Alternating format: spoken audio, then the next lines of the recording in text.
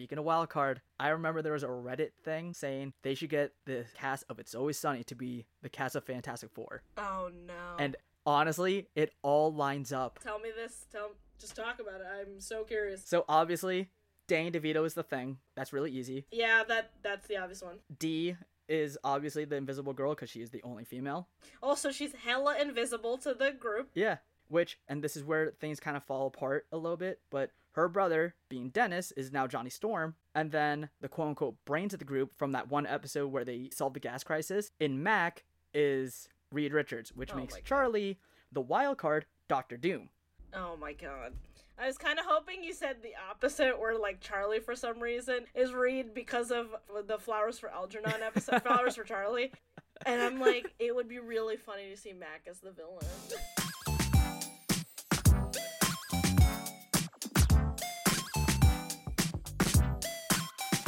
Welcome, everybody, to Movie Masochists with Kim and Joby. Hello, everyone. Hello. Today, we are doing our duty as the actual masochists that we are, and we did a double feature of Fantastic Four 2005 and 2015. Oof. Yeah, we kept saying that we are trying to find the fun in painful films, and boy, howdy, did we have our work cut out for us today.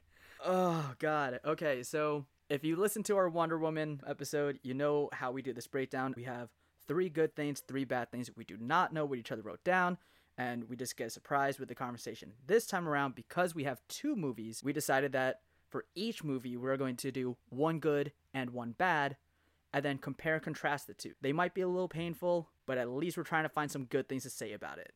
And honestly, that was really tough to do. This was probably, like, one of the most difficult assignments I've had. Oh, for sure. And, I mean, we definitely got away with Wonder Woman. The fact that we both kind of walked out of it being, I'm glad I watched it. We can have fun with it later on with, like, a drinking game or something. This time around, if I never have to watch this movie again, I'm okay with that. I was gonna say, I don't know what the heck I watched. What happened in a span of an hour and a half, I guess. Yes! Thank you. I was thinking the same thing. That's actually one of my bad points. But specifically, though, for the 2015. And we both thought about this before, but I'm hoping that I did not just have nostalgia blinders with 2005. Yeah.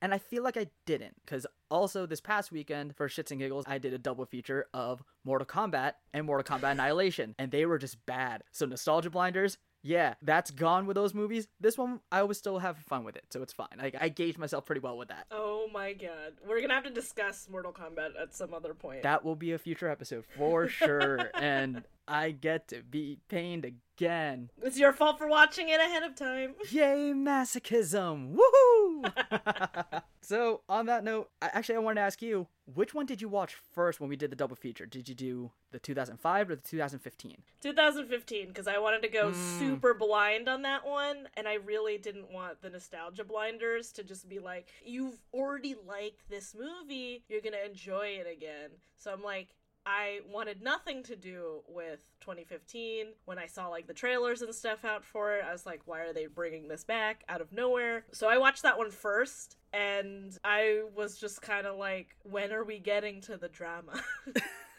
So, I did the opposite. Ooh! Yeah, I watched it 2005. I'm like, okay, I'm moderately entertained. I remembering some things. I actually managed to quote the movie at parts. Because I remember, yeah, like, as the lines were happening, I managed to quote a couple lines. How many times have you seen this film? It's been a long time since I have. But I, for some reason, like, just, like, hone in on those lines every now and then.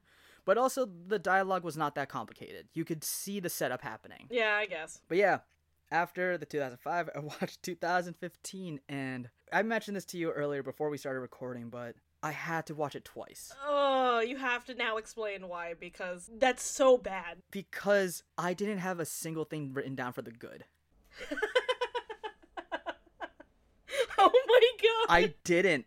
Like, the one point that I had was also, like, an asterisk to my bad. So I couldn't justify, like, I need to watch this again and make sure that there's actually something good out of this movie. And sadly, I barely got away with that one too, in that I had to look up some things on the internet. Because, to be fair, I don't know Fantastic Four all that well. Oh, same. I only know them as like the first family of Marvel. Exactly. That's it. I mean, same thing with me. So I had to look up a couple things, and that actually helped clear up some thoughts. So with that said, Do you want to start? I feel like you should start. I All want to right. hear you're good. okay, so let's start with 2015, just because that is the freshest in my mind too, considering I just watched it. All of, like, literally now an hour before we started recording. You really, really wanted to get into the masochism of. I needed to. You're really fulfilling Alright. the title of this Oof. podcast. I am. I just didn't want people to think that we're just, like, posers or, like... Poser masochist. No, that's not the right word. God damn it. I just didn't want people to think that we're just getting away with, like, okay movies. No, this was. You know what I mean? This one was honestly really bad. I wanted to like this movie. I did too, and just looking at the cast, I kind of wanted to. Granted, I don't know too much of Miles Teller. I never watched Whiplash, which apparently he's supposed to be amazing in that movie, but that's also Yeah. J.K. Simmons steals the show in that movie. Really does. J.K. Simmons, iconic voice. Oh, for sure. I love Tenzin. But then with Michael B. Jordan, with Kate Mara, I really like those two as well. But after those three names, I didn't really know anyone else in the movie. Same.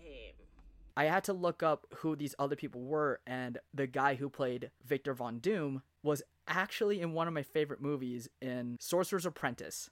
Oh my god, that's why I know him. Yeah, yeah. His face was so familiar the entire time. He was in that movie. He was the rival apprentice, Right. essentially, to Jay Baruchel. But yes, that was him. God. So, all right, the 2015. Again, I had to watch this twice just to try to find a good thing about it. And I guess I'm going to land on they had a little bit more pull from the comics than I realized. That's what I'm going to say that's good. So this was something I had to look up, and actually was part of one of my bad points was I found the casting to be really weird. Ooh. So when we were talking about this while recording the teaser, I mentioned the casting for this movie seemed really off, and the casting for the 2005 seemed really good. But for some reason, I always looked at the Fantastic Four as like mid-30s or so. They're not. They're supposed to be in college. Yeah, because I was like, wait, how old are they supposed to be? Because they look like they're like in high school. Exactly. And I had to look this up. Reed Richards started college at 14. Oh, okay. And he's going for his 5th degree when he meets Victor and Ben in college. Oh. So let's say it took him 2 years per degree. He started at 14. He's round about early 20s when he's in his 5th time in college. But that also kind of doesn't really play with this movie, and the fact that he's in a high school science fair and then gets sent to college. I don't know, that was weird. I had like more questions about his relationship with Ben at that point. Wait, in the comics or in the movie? In the comics. I guess that's like a side point. Yeah, so Ben's supposed to be like this like star football player in college. So like that kind of like also plays into him being like the muscle of the two, like the brains to the brawn.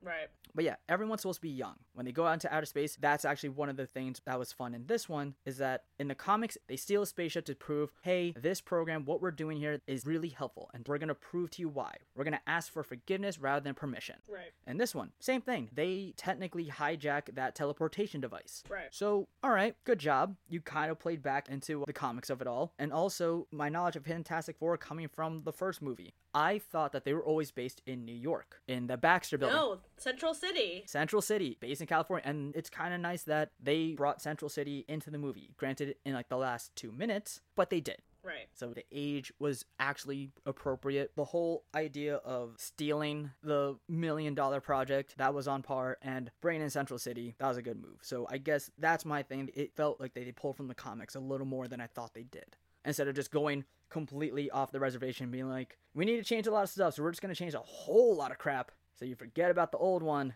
and this is a new thing. You're just gonna have an entertaining time instead of it being like true to book, I guess. Barely entertaining, but yes. Entertaining was a stretch as well. Entertaining was a stretch. And I'm not just playing off of Mr. Fantastic. It was just... yeah. Kim, what is your good point? Okay. This was my stretch. It was really fun to see the guy from Holes play another seedy character. Wait, who was in Holes? Hold on.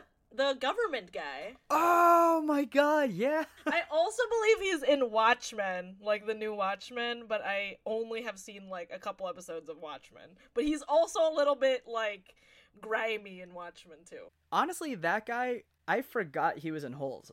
What I remember him in was The Incredible Hulk with Ed Norton. Oh, I didn't even realize he was in that. He's Mr. Blue. He's the guy he's messaging and like sending blood samples and stuff. Oh, fuck. I didn't even realize. Yeah, that was him. It's been so long since I've seen The Incredible Hulk, so I think I remember the Eric Bana one more than I do the Ed Norton one. I never watched that one. You're okay. And I hope that's not on the list. Is this on the list, though? We will talk about that later. We will figure out the list. It's fine. But yeah, sorry, continue. What's your good point here? It's such a short good point. Like, he made me actually hate his character enough that I'm like, oh, he's doing his job as an actor well enough for me to actually feel something towards this character. And I feel like I'm going to transition into my bad at any second now. Go for it. Just right into it. That's fine. All of 10 seconds into the good. I'm already going into the bad. Oh, boy. So again, I wish I remembered that man's name, but the man from Holes was the only stretch of a good thing that I could find about the 2015 film. Really, though, he's a great actor. But, like, to transition into the bad, it's like, what is the rest of the cast doing? Like, I know Michael B. Jordan can act, but, like, why is he so whiny? Yeah. Like, I understand that they're kids, and I feel like they really leaned into them being kids, but, like, they did one experiment, and then the government said, we're gonna take this away. They got mad, and, like, didn't follow the rest of, like, the scientific experiment, and, like, they fucked themselves over. Like, it hurts. It's so painful to have such a talented cast, and then do nothing with it. Yeah, like, I couldn't feel anything towards anybody else. Yeah, I mean, we mentioned that in Wonder Woman 84. It was rough here and there. The cast was not wasted. They did a really good job with what they brought to screen. This one, they didn't at all. And I agree with you. And that was actually one thing I wanted to bring up with Michael B. Jordan. He had such a character flip for no fucking reason. Yes. Like, let me start off as, like, the bad boy rebel dude. But then, oh, hey, let's climb down this cliff. Nah, man, I'm not going down there. Why are you scared now? You're the daredevil. How are you the scared one? They kept flip-flopping him throughout the film because then all of a sudden he's like, Dad, you wanted me to be here. Now I want to be here because, government. Yeah, like, apparently he had, like, a problem with authority. They were trying to get that across. Now you're working for an actual government agency / you're about to be a soldier. Yeah. Where did that come from? Like, I didn't understand this character flip so quickly. That was the thing with a lot of the other characters, in that even though age-wise they were appropriate, the casting just didn't feel that strong. And this is your point, so this doesn't count as mine, so suck it. No, it counts. It could count. You're adding on. So, like, Doom wasn't charismatic at all. He just kind of seemed like a whiny incel dude. It just seemed like he wanted to just bitch about everything without bringing anything to the table. He was a recluse and really went ham on not liking the government. And I'm like, I think that was the message in the entire movie. The government sucks. I guess so. Was that the message at the end of this movie? I don't know. Okay, you're the one that watched it twice, so you tell me. There was really no overarching themes. I was trying to find that too, and I thought I landed on it earlier when Franklin Storm, he brings up this whole thing of, and let me find that in my notes, the preachy ideology of this movie. Younger minds can fix the mistakes of the older generation. So I think they were trying to even just tie it into something that was a little bit more modernized, something that was a little bit more topical to what 2015 was. Like, we're starting to worry a little bit more about global warming and the environment and our carbon footprint on this world, right? So, oh, hey, we have a whole new planet worth of resources that we can pull from. We can save our planet with this one. And then Doom legitimately responds with, no, we screwed up this world. Why are we going to screw up another? Let it burn.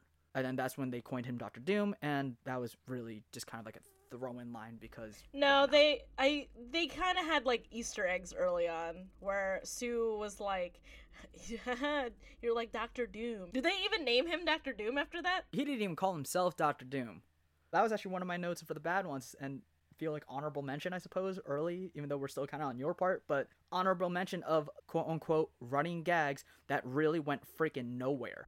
Which running gags are you thinking of? Let's see. So there was a few of them, like, oh, hey, they used a car in the first experiment. Oh, hey, and the science fair, like, 8 years later, hey, you got the toy car? I don't have the toy car. You have the toy car. Oh, no, we don't know what happened to it. Or, oh, wow, they really wear lab coats in this place. And then later on, when the dad's recruiting Johnny Storm, and he's like, you can earn your car back by working for me. I'm not wearing a lab coat. Like, okay, What's with the lab coat gag? Like, I don't get These it. were so flat. Yeah, I didn't really like these. I didn't even understand these jokes.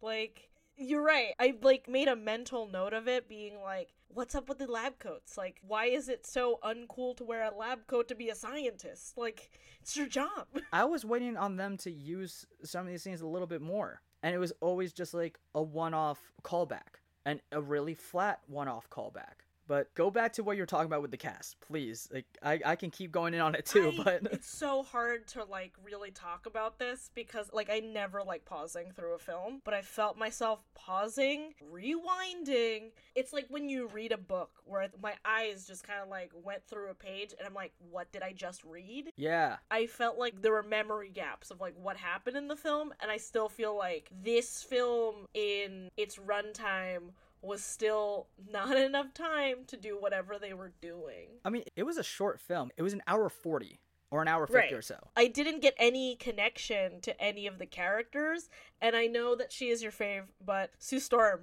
like, no emotion in her face, like 90% of this film. I want to say fave, but yeah, I guess that could have been a good point. It's like, oh yeah, I got to see Kate Mara for a little bit. That was fun. That's about all I can really say about it. Oh, I thought about that thing that you mentioned where they kept bringing, like, random callbacks. I cannot believe they brought back her, like, understanding patterns to find Reed. Oh yeah, that seemed like a really shoehorned in thought, and then they brought it back just randomly. Like, she was kind of like a jack of all trades in that movie. Oh, she's designing the suit, she's doing this, she's doing that, she understands patterns, so I can also track down this Right. dude.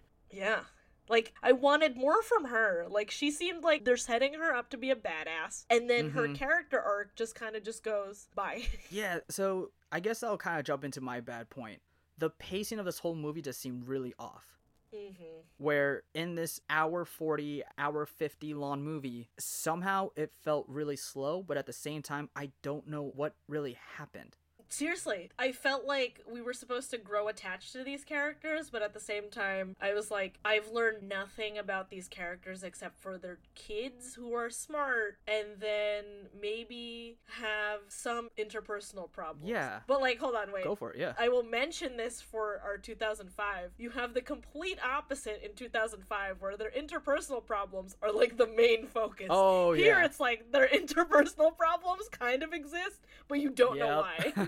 Like, I keep thinking about the tension between Sue and Johnny, and I'm like, they bring it up in, like, one very random scene where she's like, Johnny, it's good to see you back in the lab, or whatever. And he's just really cold back to her. Yeah, I completely agree with that, where one movie went a little bit too hard into all of their personal lives, and the other one barely at all. And yet, if they didn't really touch base on their personal lives, what did they do for that whole movie? I feel like it was a lot of montages and a lot of just random scenes here and there where it really didn't really need to be there. Right. Like, why did we have to jump into a little quick scene of the Fast and the Furious? I mean, how else would you introduce Johnny Storm? Like, Yeah, Johnny Storm. Playboy? Playboy billionaire. Yes, Johnny Storm, the daredevil who is going to drag race and commit crimes. And yet, you got to scale this cliff. Nah, I don't want to do that, man. That sounds bad. Maybe he gets vertigo. I don't know, man. Don't. Then how did he don't fly? Maybe he could still get Yes, vertigo. the flame powers has cured his vertigo. Sure. That's canon, right? That's somewhere. That's how it works. He went to therapy. That's what we missed. There was a 1-year time jump. You never know what he. There was a 1-year time jump, and that was actually one thing I was curious about. Was so they did this whole montage of them figuring out this machine. We see them eating Chinese food one night. Cool, they're kind of friends now. The boys are drinking when they get their project taken away, and they're kind of bonding over that. Kinda, sorta, not really. And then you look at it, well, Ben has zero ties to this group. It's just with Reed. Reed. Yeah. And even then, he felt like he was abandoned by Reed. And then it got brushed over that quickly because we're gonna fight this one guy who looks like a bad crash test dummy mixed with a droid.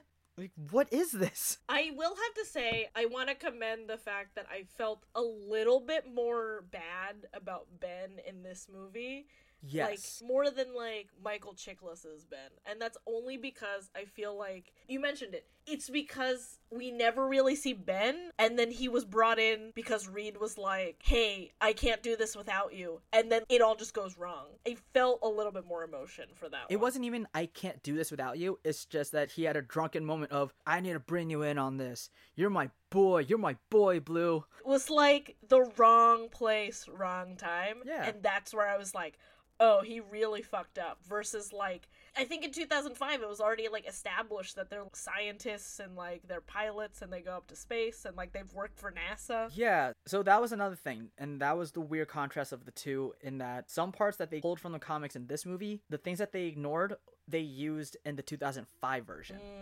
So Ben is actually supposed to be an astronaut. He was in the Air Force, but like everyone did have a connection, and you felt the connection in the 2005 more than you did in the 2015. Right. But getting to the comparing and contrasting a little bit too soon. I mean, I don't know how we want to do this, but I mean, keep going with your point, though. yeah, so with the 2015, the pacing was just all over the place. Why did we need to have so much time dedicated to them as kids making this machine in the garage? And then for you to just jump 8 years later to them in high school doing the same experiment for the past 8 years. And that seemed really odd, the fact that you're at a random science fair. You just have this random guy who's like, oh yeah, you want a scholarship? I want to give you one. Were they, or, well, I mean, it's the government. I was like, are they already spying on them? Like, why is it this specific science fair that they decided to go to? I don't know. And they never explain it. It's just, hey, we want to offer you a scholarship.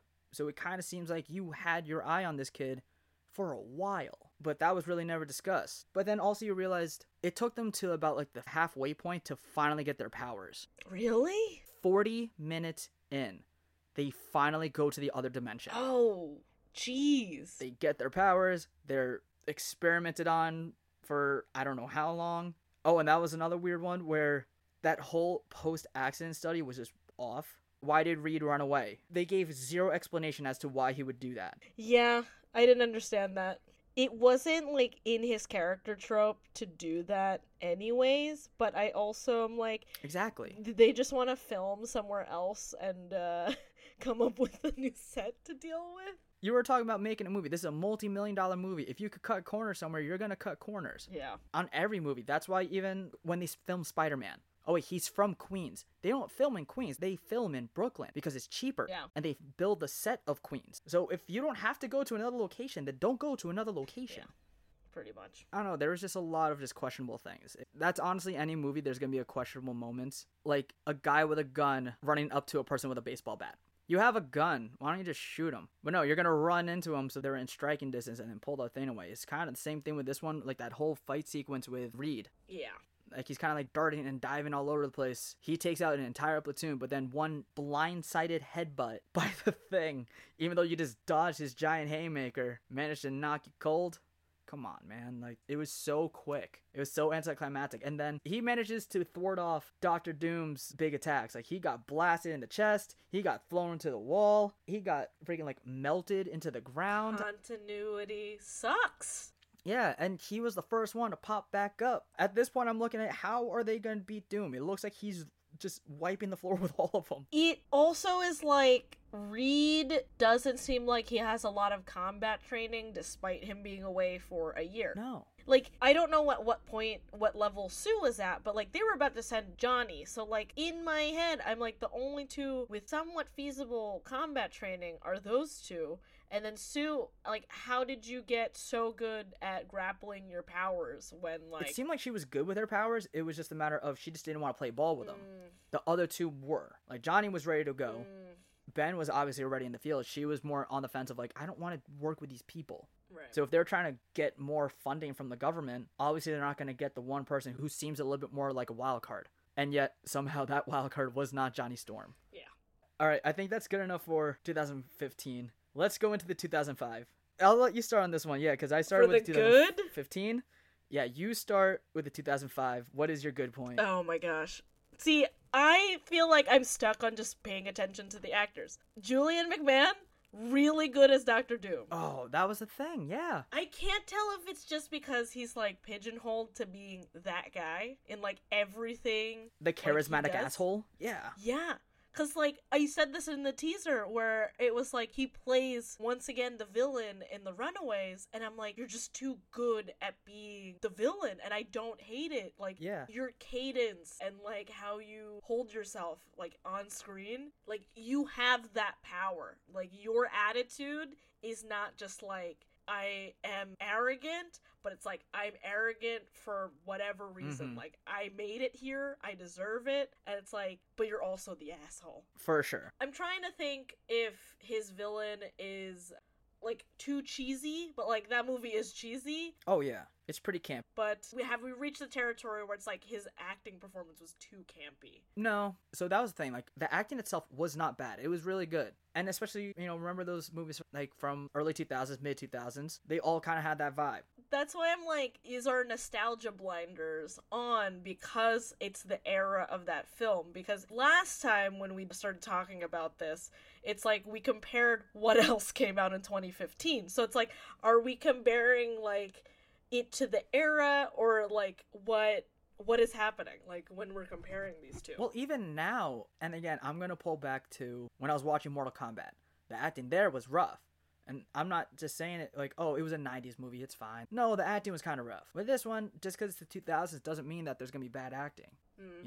Like, was it Oscar worthy? Absolutely not. But was it bad and distracting? No, it wasn't. It feels like everyone's acting made sense. Like, you really could tell Chris Evans, Johnny Storm, was, like, a true asshole.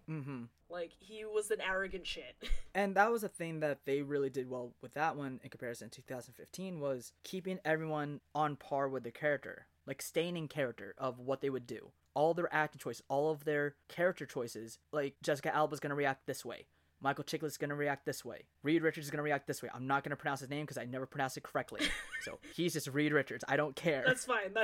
But everyone had the appropriate responses, and story-wise, it worked out. And for the sake of what we said earlier, this one seemed a lot more character-driven. So if you're going to focus on the characters and their story and how they interact with each other, that all seemed really well done. And that was one of my good points too. I really did like the cast on that. So, kind of like in the same vein, I also didn't hate the montage sequences where they learn to live with each other versus the montage sequence of them trying to be friends in 2015. Yeah. It kind of made more sense to do the montage sequence in 2005. It really did, for the sake of they already know each other, but now it's, okay, you guys are close proximity. You are in a single apartment, confined space. So yeah, having to learn how to deal with the different personalities made a lot of sense. Yeah. I feel like I learned more about them. Even if they already know each other, they set it up way more different in 2005 versus 2015, where basically they start from, like, nothing. And their montage sequence was a little too quiet in a way. Where there wasn't enough dialogue exchange for me to get more about them as a character. There were just more interesting sequences, I guess, in 2005. Yeah. Like, I just keep thinking about Johnny Storm doing the whole, like, camp thing where he tries to get the thing to, like, smack his face while he's sleeping. Yeah. But also with that in mind of them having this whole history together, right? Reed and Sue used to date. Ben and Johnny used to be in the Air Force together. Reed and Victor have, like, that whole tension, not just in the respect of Sue, but also in the respect of, like, they're both scientists or they're both trying to make a name for themselves as this and that, right? They play that up really well. With the other one, with the 2015, not so much. Yeah. They could have played up the rivalry between Victor and Reed a whole lot more. Yeah. And I thought they were going to try to do that with the whole Victor looking through his notes of elementary. Ridiculous. This looks like it's from a kid's book. Like, a kid drew this. Yeah. I thought they were going to make that a little bit more condescending, but then they kind of just brushed it aside. There was no tension. You lost it all. Like, I totally agree. All right, wait, hold on. We went back to 2015. Yeah, we did. Because it's tough. It's a rough one to get through. Holy hell. So. Yep, okay. Okay, so my good was obviously, like, cast, and I felt them a little bit more believable, but mostly Julian McMahon. Fair enough. That was actually one of my good points, was A, the cast, and B, he had his own subset of just his psychosis and mental instability. It seemed to, like, make a lot more sense. Was he already a little bit unhinged? For sure. You're trying to propose to a woman you're not even dating. Right. But to see everything kind of break down of what happened, like his looks are a little vain. That was a trope for Doctor Doom forever and a day. Like that's why he wears that metal mask, because of that one tiny scar, which turns into a gigantic scar. So yeah, fine, I was whatever. like, well, he gets like more scarred up though. He does. But even with that, even when it was that tiny scar, he's like, make sure they film me from my left side. Right. Okay, like that's super vain. But then to see everything else fall apart for him, his hair falling out, his company sending him away, his quote-unquote girl having dinner with her ex instead of having dinner with him, having all these things kind of play out back to back to back to back, made it make a lot more sense for him to go off the rails Right. and start legitimately murdering everyone. I feels like everything just gets so intensified when they were exposed to the storm, and it's like it makes so much sense that he divulges into the worst parts of himself. Even with that though, like that's what kind of bugged me about the 2005 was you just killed all these people in your path. The doctor told you that you had to get called to the CDC. The guy who voted you out of your company. Everyone who worked at your warehouse so you can rob your warehouse so that you can strategically kill all the Fantastic Four in their own kind of personal way. Right. Like, oh, you demorphed Ben. Kill him. You just killed about half dozen people. Yeah. Kill him. Johnny Storm. That one was actually made sense. Like, hey, heat-seeking missile, he blows up. He That should makes have. sense. Yeah, he should have died. You have a frozen Reed Richards. Take a hammer to the guy. Shoot him with lightning. That would have killed, like... He just made him feel. You heard him pain in his- crack. Why don't you do the whole just crack the neck too? And that's the problem with both of them. I understand. We have to let the heroes win because this is a superhero movie. It's so black and white. It's too black and white. Yeah, they gotta win at the end. At the same time, dude, it's like you caught him monologuing. Like, what happened? Okay, but I feel like that's also a sign of the times. Like, you can't fault that 100% because characters, I guess, back then did have depth, but, like, it's not to the point where they're gray. Like, for some reason, we were still in the era of, like, everyone is black and white. You were good or bad. That's it. I mean, like, and this is me even trying to justify it in my own head, was maybe you didn't kill these people just like that because you wanted them to suffer, because, oh, you caused me to suffer, now I want you to feel pain. You know, maybe it was one of those things, I don't know, I'm also trying to justify it in my own brain, but yes. Is there anything you also want to mention about your good point? Do I have any other good points? I have, like, honorable mentions that don't really go into good or bad. Alright, okay. I did not look up if Michael Chiklis is from New York, but he had the most New York accent. The most! Do you want to make that as your one Google? Oh, I don't know if I want to use that as my Google. But I was just like, this really just transports you into New York. But I think this is nitpicky at that point where I'm like, they didn't even film in New York. Like, their end scene was not in New York. So, I'm curious. So me growing up in Jersey, you grew up in New York your whole life, right? I'm between New York and New Jersey. But you grew up in New York enough. I'm sure you've been in and out of the city way more than I have. So if there was a giant accident on a bridge, would that be the most New York thing for people to get out of their cars to see what the hell's going on? No one would get out of anything. No one would stop. That was... Okay, so we're gonna get into one of my bad points right now. Okay. The logistics of this entire movie just did not make sense. All right, so let's start with the bridge scene, okay? Oh my god. You have all these people getting out of their cars so that they're now kind of in danger so they can watch and make them celebrities of this whole rescuing the fire department from this giant bridge thing, right? Right. Why did you have to have her take off her clothes? Thank you.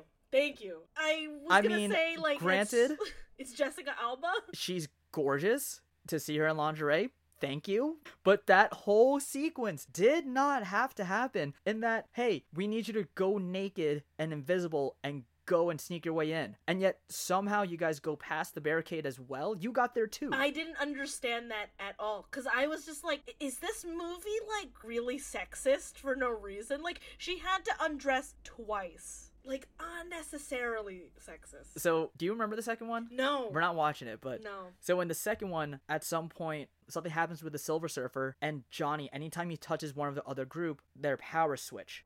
Oh. So, at some point, he switches powers with Sue. She gets lit on fire and burns her clothes away. So, at some point in the middle of the street, she's just laying down flat, butt-ass naked. They flip the powers back, and she's like, why does this always happen to me? That's not okay.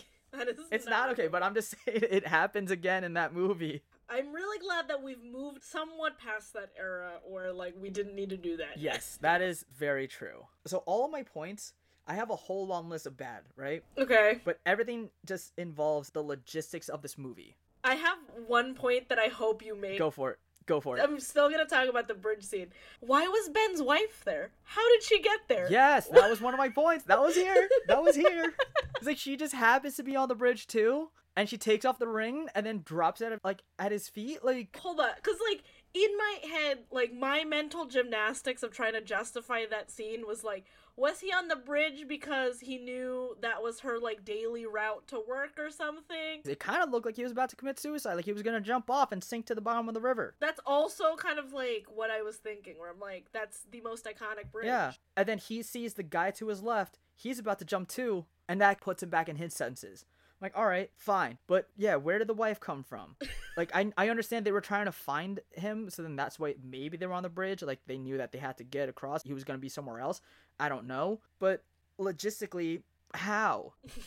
Seriously. And also during that whole sequence, they're still applauding him. oh, yeah. How do you not see, like, a woman kind of, like, back away from him, take off her ring, put it down, and just slowly walk away again? Why is it only the Fantastic Four, like, them four seeing this happen? Yeah, no one really understands it. And then, so he goes to pick up the ring, and they're still afraid of him, and they still back away, like he's gonna do something to us. You were just applauding him!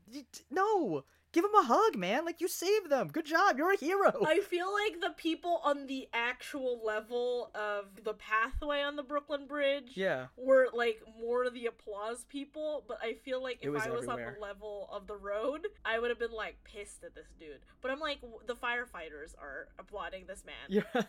You're a New Yorker, of course you're pissed. Like, god damn it, there's always traffic! There's always traffic! Now you made more! The worst part about the bridge scene, too, is, like, the fire truck destroyed parts of the suspension of the bridge. How did the bridge not fall? Yeah. Yeah, I didn't think of that. That's actually not on the list, so good job. You caught me on another. You caught me on one of the logistics, but oh man, that's a good point. That bridge should have been falling with his heavy ass. Yeah, he was like standing like right where all of the suspension is. I can't tell if like it's a suspension bridge, but like those are important parts to getting the bridge to be stabilized. I don't know. All right, I want to hear more of your points. Okay, so more of my points. This is gonna trigger a bunch of people in 2020 from this past year, and so they get off of the space station, right? Ben wakes up. Oh yeah, we got sent back here. We're in quarantine right now. How are you freely walking around this fucking hospital? What is quarantine? You're in quarantine. You should be in a room. You should be in a room. No, you're a liar. You're not quarantined. We know quarantine. See, that's interesting if you think about it in comparison to 2015's, where everyone was wearing the suits and like they're in separate rooms and stuff. I agree with you there. They did a better job at the quarantine. But no, you all are free to roam this hospital. Hey, you can go skiing and flirt with this one freaking nurse. Did they actually mention that they're in quarantine? He does. He says he's in quarantine. Oh, seriously? I thought that was a joke. No, I don't know if it was or not. Maybe it was. It was Johnny who said the line, so maybe it was a joke. I don't know. That was the thing. So they kind of had this big reveal of all their powers, right? Of everyone kind of morphing and mutating. We can't say mutate because this isn't X-Men. So It's not X-Men, yeah. it's like she turns invisible, mid conversation, he catches the bottle with a stretched out arm. Johnny creates that giant, I guess, like ice hot tub in the middle of the mountain. But then how are we going to show him changing without spending a lot of money on CGI? Oh, let's put a scale on the bed because that's totally a thing in a hospital. We're going to measure your body mass index while you lay in bed because that's a thing that happens. All right, cool. I can understand everything else, like temperature, Temperature makes what, sense. heartbeat. Yeah. But weight? You didn't need to put the weight there. You could have just been like, show him morph, show the bed break, and then him busting through the wall. Like, why did you have to also mention, oh, he's a fatty now? Of course he's a fatty. He's a giant rock. Yeah, we already know that. We didn't need that. Speaking of that, this movie is really fat-phobic. Was it? A little bit. If you think about it, too, with him on the escalator. Oh, I just kept thinking him about, on the like... elevator, yeah. Oh, elevator, I'm sorry, yeah. Him on the elevator, they're like, yeah, I guess I'll get off and I'll take the stairs now. And I'm like, I mean, they also say the same thing in the Avengers. Or in Endgame, at least. yeah, you're right. He's going down the stairs. Yeah, I forgot about that. In all fairness, if they didn't point out the fact that he has to take the stairs, people would have been pissed. That was a good pull on their part, I think. But, yeah, okay, hold on. Let's see, so the bridge scene, like, what the fuck? Oh, he keeps getting these notices of, like, oh, you're going broke, right? It's like, this is your late notice. of we're gonna shut off your power. Can you shut off your power to just a single apartment? I believe you can. Okay, so that was one thing. But also, dude, you have a fucking penthouse in the middle of Manhattan. Yeah, you're going broke because that's expensive as hell, dude. I have like a major question about that, where it comes in with, why are there security cameras that Doom can access? Yeah. Was he footing the bill at one point? Like, that was my thing. Or did he own the building? And Reed is actually like a tenant there, and then he owns that building, so he gets like access to all of it. I don't know. I cannot tell. Because I'm like, he had this before he had the deal with Doom. Yeah. Because even Sue mentioned it, where it was like, he lives here. I kind of want to think that he owns that building, and he's actually leasing that out to Reed, and he's just late on his payments. For the sake of, how else did he get into that apartment without Reed knowing? Like, obviously, like, the elevator goes up to the apartment, it opens inside said apartment, and then he surprises Sue, he surprises Reed. This is where you live, bro. Yeah. How do you not know that he was there? Oh, because maybe he has access. I'm gonna think that's what it was. I also don't really remember the beginning dialogue where they're talking about finances and stuff, but whatever. But also, oh hey, you have this giant penthouse apartment, you're going broke, but yet you hired a bunch of people to help you build a machine to revert your team back to normal humans. How did you hire those people? Where'd you get the money for all these supplies, man? Where did that come from? Logistically, that didn't make sense. He did that really fast. Yeah. If he just got the money at the very beginning, they just went to space. And then how did he cash that check so fast? Yeah, so like in the comics, he's supposed to have like $1 billion inheritance from his father. He's supposed to be really wealthy, and that's why he can do these things. But they never really mention it. And if you do have that kind of coin, how are you late on all your bills and stuff? Oh, and that was the thing I was curious about in terms of Doom, was he killed a lot of people in the span of a few days. He killed the doctor, he killed one of like the heads of the company, and he kills people in his warehouse. Those three things are kind of well connected. It's like, you gotta make it a point with the doctor. This guy is controlling your company now. This is your company. You have a lot of murders there, and yet no one's really looking at you. Is that white privilege going on right now, or what? I don't know. That no one's looking at you and be like, hey, some fishy things are going on in your life. What's happening with you? Where were you on these days? And he's still getting like media, like press, like for... And people are still talking about him in the media of like, oh yeah, he's going bankrupt. These are happening. Like, bad things are happening. That's just motive now. Police don't do their job. Like, I think that's the thread between these two films. The government sucks, and police don't do their jobs. Oh hey, on the bridge, Ben demolishes his truck. He's trying to help this guy out of his truck. Put the man down! Put him down! He's obviously helping him. Like, what are you doing, man? So cringe. Yeah, just again, all the logistics of this one is just rough. But what is not rough about this one, I guess I'll jump into my good one, and then you can do your bad after the fact. Okay, do it. I think that's a weird way to break this down, but fine. I said it in the teaser. I love the music. Soundtrack is dope. Screw it. Ask me my Google right now. Okay. I'm going to pull up that soundtrack because I listened to one song on the regular because it does come up in one of my Pandora stations. Yes, I still use Pandora. You can suck it. How dare you use Pandora? You are so old. I don't care. Does it still give me good music on a good drive? Yes, it does. Fantastic. That's all I need. But yeah, so the song by Sum 41 still comes up in my Pandora called Newts. It's a really good song. That's the one that they're going snowboarding on and skiing. Oh, yeah. That's a dope song. They also have this song by Velvet Revolver that they play when Johnny's on the motorcycle and he's going to the space station. That's a really good song too. Overall, like, the bands were really good. Let me see what's on here. Full soundtrack. So I'm just going to give you the bands of the ones that I recognize. So they have Velvet Revolver, Taking Back Sunday, Chini, Ryan Cabrera. Ryan Cabrera. We're talking about 2005. He was a hot commodity back then. I can't get over that hair. 2005. So, yes, Ryan Cabrera, Sum 41, Simple Plan, Lloyd Banks, Alter Bridge. Hold on, I'm still stuck at which Taking Back Sunday song was in this? Because I don't remember what song it was. Air Operator. Really? I don't know that song off the top of my head. I did not hear that song. It's from the same album as Make Damn Sure. I think it's Make Damn Sure. Cool. I think that's the album. When the heck was that in the film? I don't know, but soundtrack in the 2000s was freaking awesome. Yeah, but we're stuck in our, like... That is nostalgia blinders. Punk pop. Yeah, I was like, that's pop punk emo phase. I love that soundtrack. That was a good one. But yeah, what would be your bad point to 2005 Fantastic Four? I think I said this already, where it's like we had no interpersonal problems in 2015. Yeah. 2005's interpersonal problems were the through thread of this entire film, and it makes sense, but at the same time, everyone is like to the extreme of whiny, and it's like, dude. Yeah, it was a little bit too drama at times. There was a little bit too much drama. Like, this is very, I guess, contradictory to, like, what I said earlier, where it's like, these characters are great, but at the same time, they really went too far in with certain things. Like, they really leaned into Sue being, like, really angry at the nerd for not understanding, and it's like, you guys aren't communicating. Yeah, I think they played that up a little bit too much. Yeah. I think that was the thing, where they hash it out one too many times for me. And also part of the logistic thing of it all, I guess they played it up too much, and even for the people in the movie, where when they finally get engaged, there was zero applause. They're just like, finally he said it, god damn it! This is finally happening, alright. Like, y'all ain't clapping, you're not doing anything. And you guys are on a boat with your friends. Here's what I also don't understand about that. So they broke up, and they hung out for like a week, less than a week, and then they're like, let's get back together, and now we're engaged. I'm like... I mean, we don't know how much time has happened between them stopping Doom and that final scene. I don't know how much time has elapsed. I guess so. Enough time for them to custom make the thing friggin' like 36 quadruple F shoes.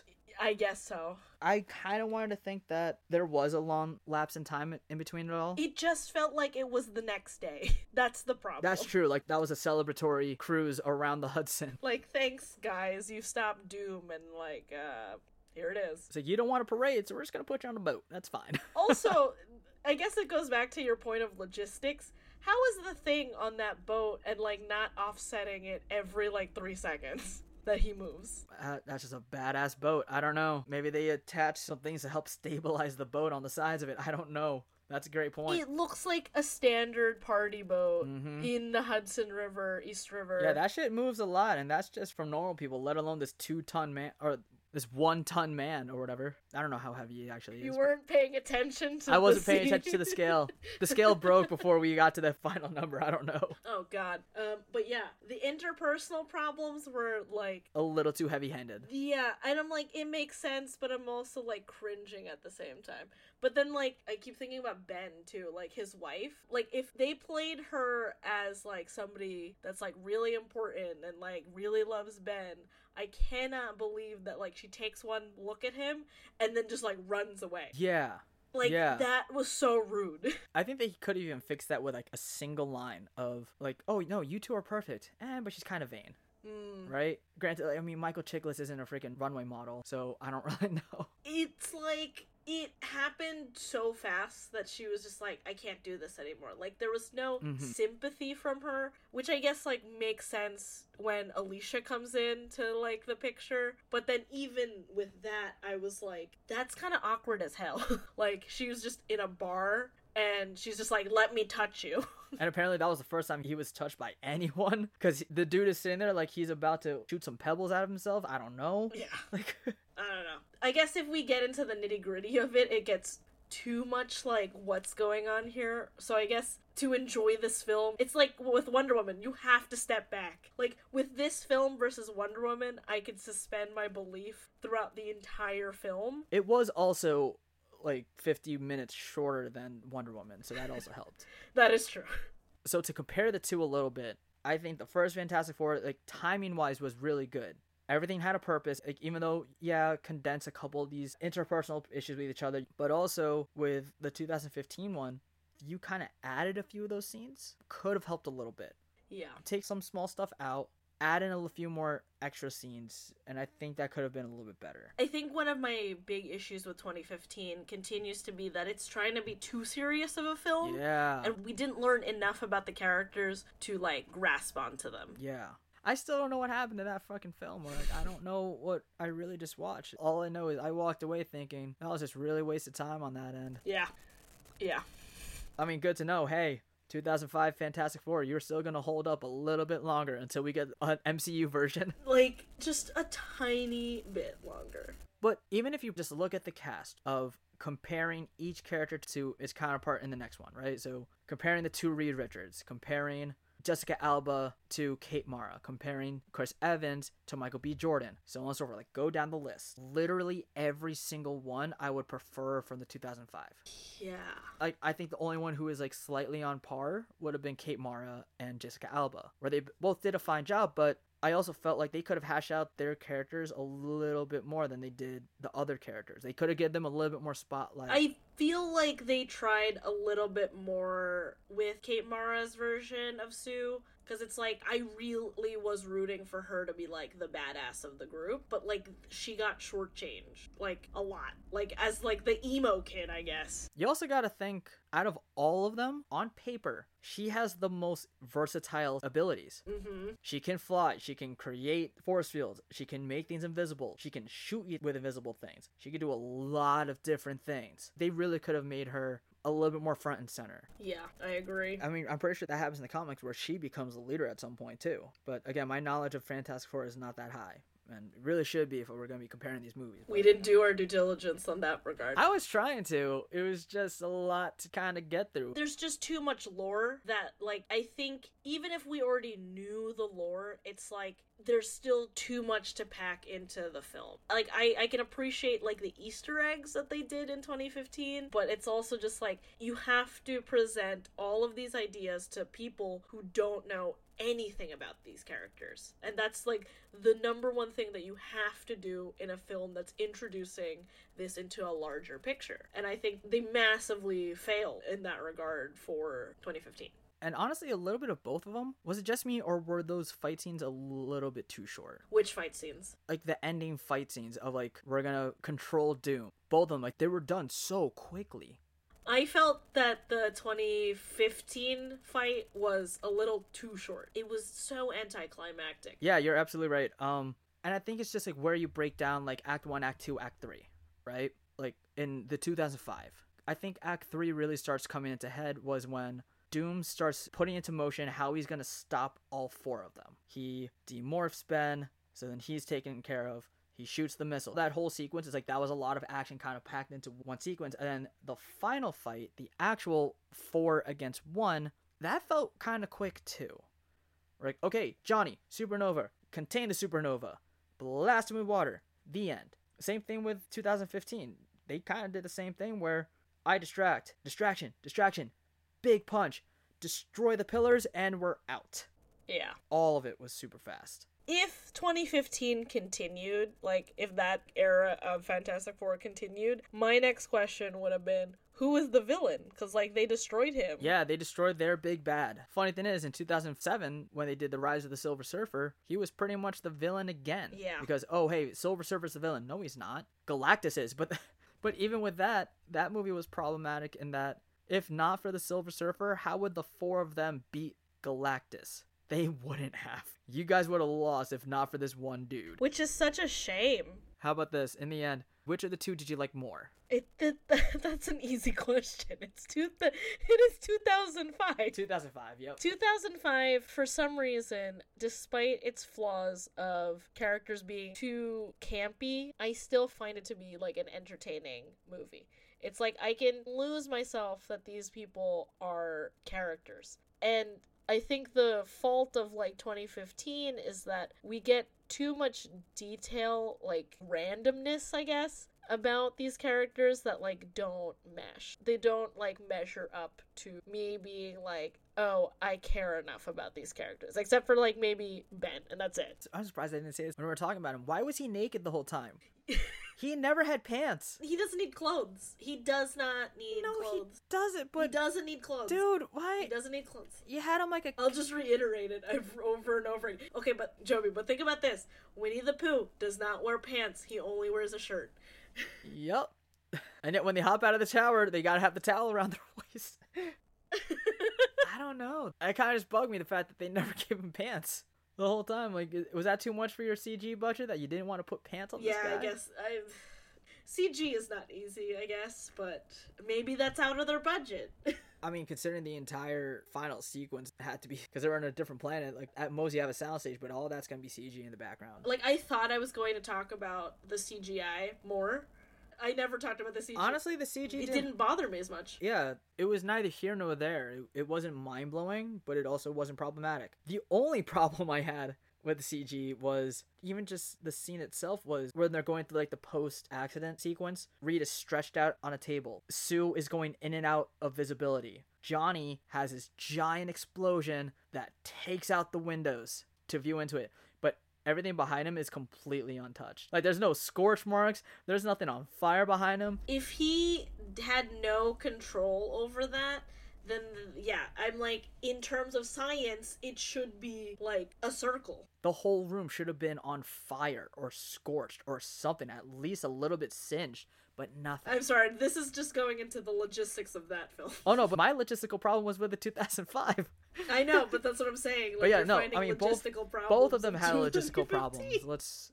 They both had logistical problems. Oh, 100%. Like, why are you at the science fair? Why are you there?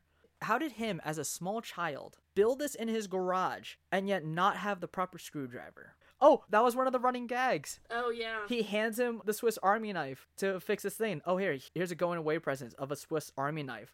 That was so fast. Like, it was too soon of a callback. Yeah, I was curious if that was the same Swiss Army knife, and then, like, it wasn't brought up a third time, right? It wasn't. Like, it wasn't. Like, rule of threes. Come on, that's basic. Not even just rule of threes, but that was the Chekhov's gun of it all, too. Of like, hey, he has this in his possession now. You never use it, so it was just a trinket. Yeah, like, I don't know. I just didn't get it. I didn't get a lot of that movie.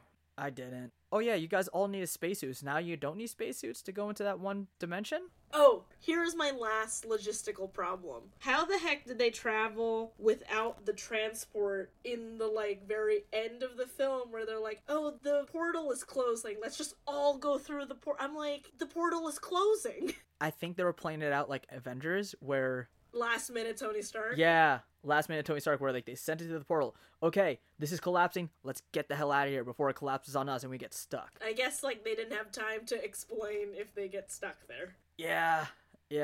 That is going to be a movie where I will never have to watch that again. Stop yourself from watching it a third time. I'm not going to. Okay, good. I'm good. I'm done. I watched it twice in a row, like relatively close to each other back to back. I only had like a couple hours in between the two watches, but I can't justify a third. Yeah, no. Even if it's on TV, I'm like, I'm gonna read a book. Screw it. Joby, can I just make a very, very bad point to you? Go for it. You're following the rule of 2015. You just don't do threes.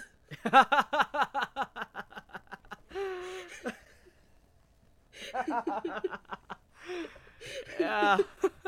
Is that the lesson learned for you? You just don't do things 3 times? No, but all good things come in threes, doesn't it? It's a common trope that it is 3. Yeah, comedy comes in threes. That's a well-known thing, too. And, like, also all bad things happen in 3s. But, like, for some reason, this just didn't follow that basic rule. I understand rule breaking, but it didn't do it well here. Yeah, and I mean, the things that they try to break that on just didn't make sense. And that's why I had a weird thing of like, can I even call this a running gag when they only brought it back once? Like, let's mention this line here and another one here and then never discuss it again. And it was just an unnecessary line too. Like, they were trying to find some levity in the middle of this movie because it was a little... It's too heavy. It was way too serious. It was way too serious. Not even... Because, like, heavy implies that there was, like, something, like, got to you. No, it was just bland. I don't know. For me, heavy means more, like, I have a lot of, like, emotional weight to caring about these characters. And, like, this is, like, the most fucked up, but I'm like, I didn't feel any emotion when the dad died. Like, I was just like, oh, are you dead now? That's it? Like... In all fairness, it's because I also saw that coming so fast. Yeah. Not even when it was playing out, but... in the beginning of the movie when they're all talking about like, hey, we gotta work together as a team, and he goes on like this like long-winded monologue, and I sat there thinking, you're probably gonna die at the end of this movie. Yeah, you are. You're definitely gonna get killed off. I know it. That's the trope that gets fulfilled. It's a big trope in Walking Dead. If you're the moral center of this group, you're definitely gonna die. Oh, great. And he was the moral center. Like, of all the characters, he was definitely the leader of this group. Not Reed Richards, this dad, guy. yeah. Franklin Storm. He was definitely the leader. And I honestly think that's what really brought them together. The death of this man. Even though Ben had zero connections to this guy besides that one conversation they had at the science fair. Yeah. Like, to exclude him like that, to write that whole sequence like that, didn't make sense. You made Victor more part of the group than you did Ben. Yeah. And then it seemed like you shoehorned him in because he's supposed to be part of the four. I feel like with Ben, there should have been more character growth, but it's like, again, they just played him off as the guy that was there at the wrong place at the wrong time because his friend was like, come to this thing. I think you're a part of this, but, like, you haven't been a part of this since, like, I was a child. Or until maybe a month or two ago. Or however long ago that was when they started working on this version of the teleportation device. And I don't even know if that's the right way to say it, but that's the easiest way for me to say the teleportation device. That's what they're doing. Did they even call it a thing? Did they have a code name? Joby, do you really think I have the memory capacity to think about the very minute details of this film? Nope. And I'm not watching it again to look back on to see if they did. Cool. So, anything else you want to discuss on this one? I think I've hit most of my notes. I think we tried our best, and it was really difficult to get through both of these films. Even 2005, it was a little cringy at times, but, nothing was as bad for me as, 2015, where I'm I want more out of this film, but, it never got to that point. More like you were expecting more, and it never got there, because at this point, I don't need anything else from this film ever again. No, that's exactly it, where it's I did not feel like I could lose myself as a viewer in this film. I didn't really like any of the characters. I couldn't really, grasp onto any of them and be oh, I can, relate to you. The suspension of belief only sustained itself because I'm what is happening? It's too fantastical.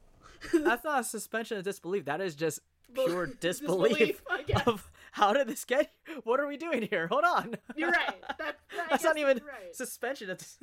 I'm just in perpetual disbelief with this film. All right. So, anywho, that was our review and our hot takes on both Fantastic Four movies, the 2015 and the 2005. If you have any comments, if you have anything you want to chime in on, if there's anything you think we missed, feel free to reach out to us, shoot us a message, look for us on social media. Kim has that information on Instagram and Twitter. Find us on Instagram at Movie Masochists with the S, or on Twitter at Movie Masochist _. There you go. With all that being said, keep the conversation going. Look out for that next teaser. And on that note, I am Joby. I'm Kim. And we will see you guys next time.